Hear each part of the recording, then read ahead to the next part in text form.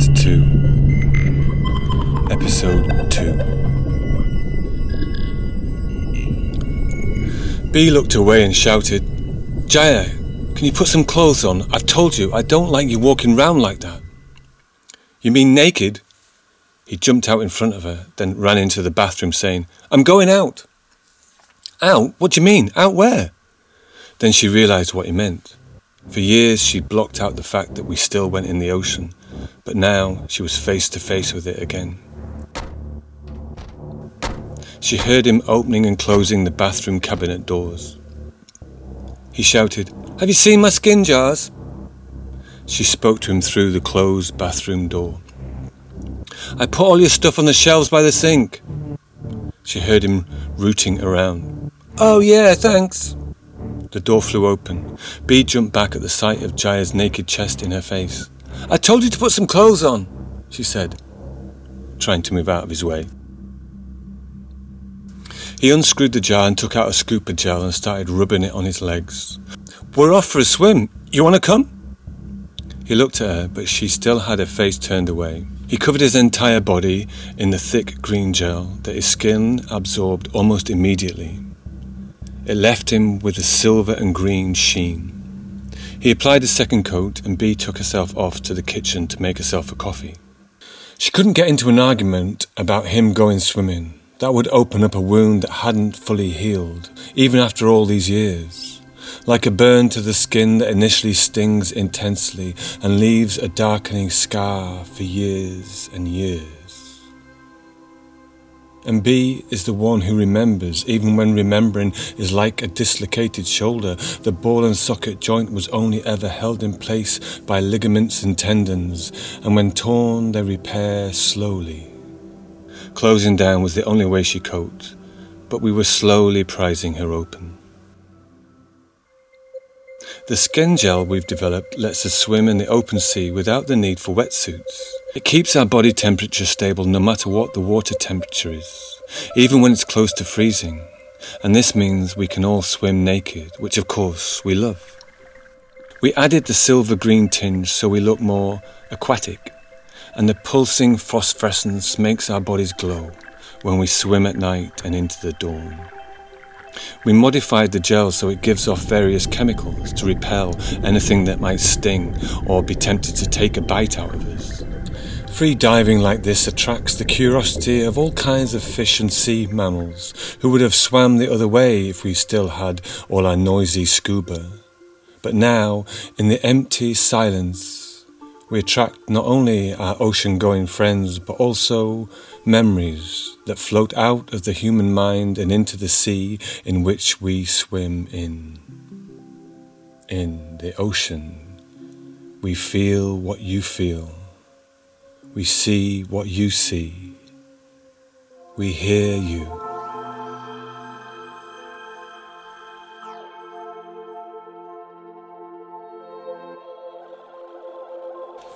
As we swim shimmering in our phosphorescent glow, a flock of rays sweep past us, brushing us with their broad cloaks. A shoal of turtles on their 1,000-kilometre trek, and whales, plenty of them. We join them in their strange dance, pogoing vertically up and down until finally we begin in our swim to understand what it is they're desperately trying to say. What they're desperately trying to communicate. Get out of the way. Get out of the way.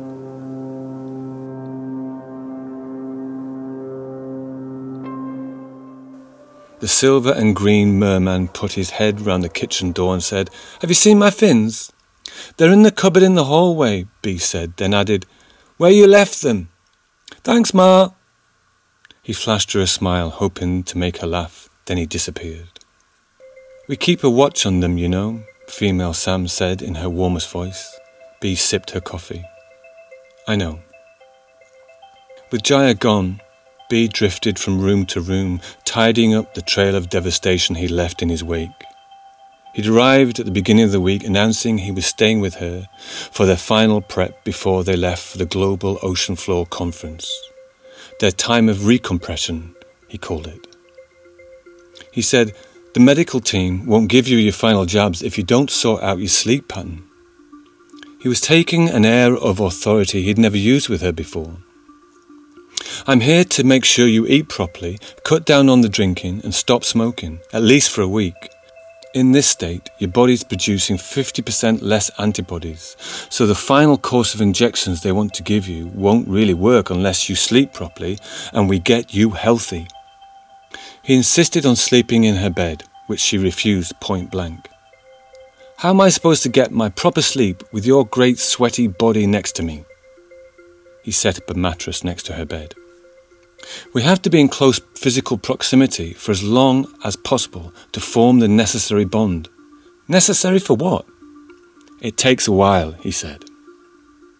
She let him have his mattress. She was getting used to giving in. It was actually easier than she imagined.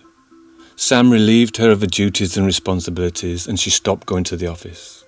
She had 8 hours uninterrupted sleep and woke each morning to the gentle sound of Gyre quietly singing to himself. In her dream, Bea was walking along the corridors of Triton just like normal. She could have been anywhere on any floor. She had no idea how long she'd been walking. Without realizing it, she picked up her pace and was now running. Was she chasing something or being chased? Was she the hunter or the prey? She banged her shoulder into the wall on one of the sharp corner turns. She felt the dull ache in her muscle and liked it. She banged into the wall again on the next turn. Then she started hitting herself off the walls on purpose. She ricocheted down the corridors like she was in a pinball machine. There was a wall right in front of her. She ran at it with everything she had and ran at it again. She felt the whole structure of Triton shudder. The floor in front of her fell away, leaving an open chasm that she didn't dare look down into, an open chasm that seemed to be drawing her in. She couldn't pull away. She looked down into the opening and saw the metal structural supports collapsing. The whole of Triton was collapsing in on itself. Bea woke with a jolt and realised she'd fallen asleep on the sofa. She'd been lying on her arm and it had gone numb. Her shoulder ached, and she dribbled down the side of her mouth. She swung herself up to sitting. Gyre was cooking fish for breakfast. Even though he'd showered, he still had a green and silver tinge to his skin. When we swim every day, that tinge becomes almost permanent. It shimmers in certain lights and makes our eyes seem even more bright and beguiling. Without looking up from his frying pan, Gyre jumped straight off the deep end. You're the only one who still remembers Kid Gyre, you know. We all appreciate that. We know you feel it like we do. He saw her dried tears and he saw something he hadn't seen before. She'd started to let go and didn't know how to stop unravelling. He rattled the frying pan and flipped the fish. You know he's not dead, don't you? He said casually. Bea hated it when he did this, throwing out a baited line that never failed to hook her in. She couldn't stop herself. What the hell are you talking about? He carried on cooking and started reeling her in. Kid Gyre, he is dead. Of course, in one sense, he drowned and that was tragic. But he's not really dead. You keep him in your thoughts, in your heart, in your dreams, just as we do. So he doesn't die till we all die. As Gyre spoke, Bea drifted off. It sounded like he was setting sail on the half-baked, nostalgic, romanticised journey he often journeyed on, but he switched tack and took her to a new location. We all breathed his molecules. They entered our bloodstream and ran round every organ of our bodies. We shared fluids, you might say. He shot her a cheeky glance to see if she was playing. Then he brought 2 plates of mackerel over to the table, served up with a squeeze of lime and his special mango dressing. He peeled the flesh from his fish, and with a juicy mouthful he said, I'm not the same me as I was back then. Every bone has regrown, every skin cell has died and been replaced. But the memory of Kid Gyre is still alive, and in a very real and physical sense he is alive. In the sense of him being built into the architecture of my brain, its billions of interconnected superhighways. And beyond the brain, he tapped his head, then opened his hand, letting his fingers open to the ceiling. beyond the biology. He's alive in the Gyre. He finished what he was saying, sure that it had hit its mark. He devoured a chunk of fish triumphantly and said, "This fish is good, isn't it?" Bee took a bite. The fish was good. It melted in her mouth. She noticed Gyre's wristband was glowing, slowly pulsing with light. She looked at him to see if he was showing any sign that might explain the wristband, but he was absorbed in stabbing and shoveling fish into his mouth.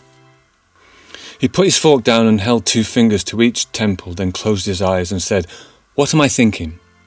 He opened one eye to look at her. "Did you get it?" Bee shrugged. "You were thinking about swimming." Gyre slapped his leg with excitement. "You see? You can read my mind. It's that easy. Let's try it again. Concentrate. Now what am I thinking?" Bee closed her eyes and immediately felt a space open up that seemed to unpack itself like a box. And when she looked in the box, there was a tiny horse, a perfect miniature palomino, alive and flicking its tail. She opened her eyes and looked at Gyre's grinning face. He picked up his fork and carried on eating. Bee looked at his pulsing friendship bracelet. She felt an ache in her neck, in her shoulder. She suddenly felt tired, like she could fall asleep in her breakfast plate. Gyre made over-exaggerated eating noises as he loaded up his fork. Bee took a bite of her fish, rolled it round in her mouth, then swallowed it down. She coughed violently. Gyre jumped up from his seat and started slapping her back. She couldn't swallow. She couldn't breathe. She coughed and gulped for air. She went red. She hacked at the back of her throat till whatever was there was dislodged and came into her mouth before she spat it out on the table. Gyre picked out a tiny feather in amongst the piece of fish she'd coughed up. He wiped it clean and held it up. The black and white markings formed a widening spiral. "Now would you look at that?" he said. Bee stared at the feather. What kind of strange feather was this? As far as she knew, no birds had feathers with spiral markings. And how did it get in the fish? She could still feel its taste in her mouth. She could still feel where it got stuck in her throat, where it had been stuck for a long time. The feeling and smell of it being stuck in her throat echoed and repeated in her mind. It felt like all her fears, anxieties, worries, burdens, terrors, furies, anger, rages, annoyances, irritations, regrets and grudges. She raced through all the possible meanings a feather might have, but none of them related to a feather stuck in the throat. She decided she'd ask Sam later, but for now she resigned herself to the idea that it was just another of Gyre's pranks. Gyre appeared in the doorway dressed in a shimmering green suit. Bee had been ruminating, going over how annoying it was having someone in her living space, how annoying it was having Gyre in her space, how he never tidied up or cleaned up. But now, looking at Gyre Each, this internal monologue seemed removed somehow, like she was listening to it on the radio in another room. The sight of him shimmering before her shooed all those niggles away. His green suit was made from the synth fabrics we create in the labs. The fabric can hug your body tight and be supportive, or it can be loose, flowing and smooth. Gyre's suit was in its relaxed flowing mode. Its translucent glow went well with the silvery green tinge of his skin. "We're going out," he announced, a little too dramatically. "You might want to dress up a little." Before Bee could ask where they were going, her mind was reeling. She was imagining out meant in the ocean, swimming. This tipped her into a full-blown panic. Gyre Each corrected himself. "I should have said we're going in rather than out, but going in sounds a bit odd. I'm taking you to the Gyre Palace. They've organised our leaving celebrations, so it would make sense for us both to be there." This is when we first noticed he was referring to us as them.